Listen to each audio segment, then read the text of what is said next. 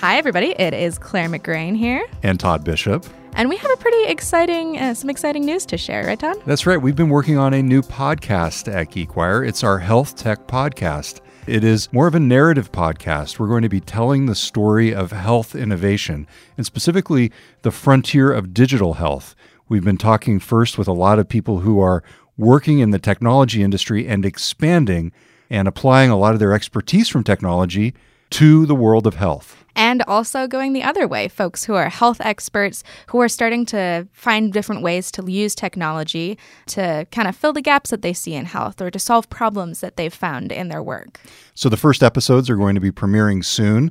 And one of the people we talked with is Shwetak Patel. He is from the University of Washington, and he's been figuring out all these ways to use your smartphone to replace really expensive medical diagnostic equipment. Yeah, it was pretty impressive. Here, let's take a listen. Our idea has been, how do we repurpose the sensors that are already on a mobile phone to do similar things that you would find in a clinician's office or at a hospital? And so we're looking at how to use microphones, the camera, the flash, the accelerometer, the gyro in new ways that people have never used them before. And in this case, using them to diagnose disease. We also talked with the creators of Pillsy. They've created a smart pill bottle that reminds you when you've forgotten to take your medication. This is solving a big problem. Medication non-adherence costs 125,000 lives and $300 billion each year.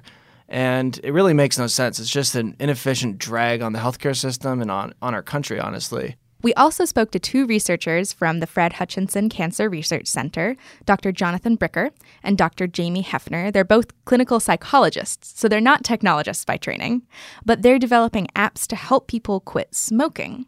So they've really been working at the intersection of these two worlds. And Dr. Hefner said that she's really learned technologists and researchers can think about things in a lot of the same ways, but they often use different words. You know, technologists don't talk about stimulus control, but we have reminders, app notifications. We have things that cue behavior.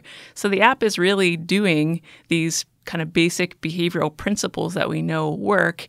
The challenge is finding the common language so that we understand what each other are talking about. You know, Todd, I'm really excited to be working on this because reporting on the healthcare industry and on a lot of the research being done, technology is something that the healthcare industry doesn't have the best relationship with at times. There's a lot of legacy systems. It's really hard for startups like Pillsy or like Shwetak's startup to come in and really make a difference. But it seems like that's starting to change. For me, it's been fascinating because a lot of these are technologists or researchers who we've covered in different realms, and now we're seeing them take on this giant challenge.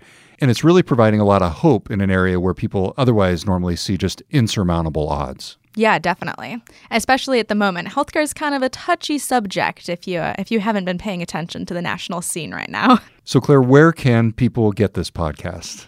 Well, the first place to go is geekwire.com/healthtech for all our stories and episodes around the podcast. You can also subscribe in iTunes or anywhere else that you listen, and that's really the best way. Just search for Health Tech, and you'll get a notification anytime we publish an episode.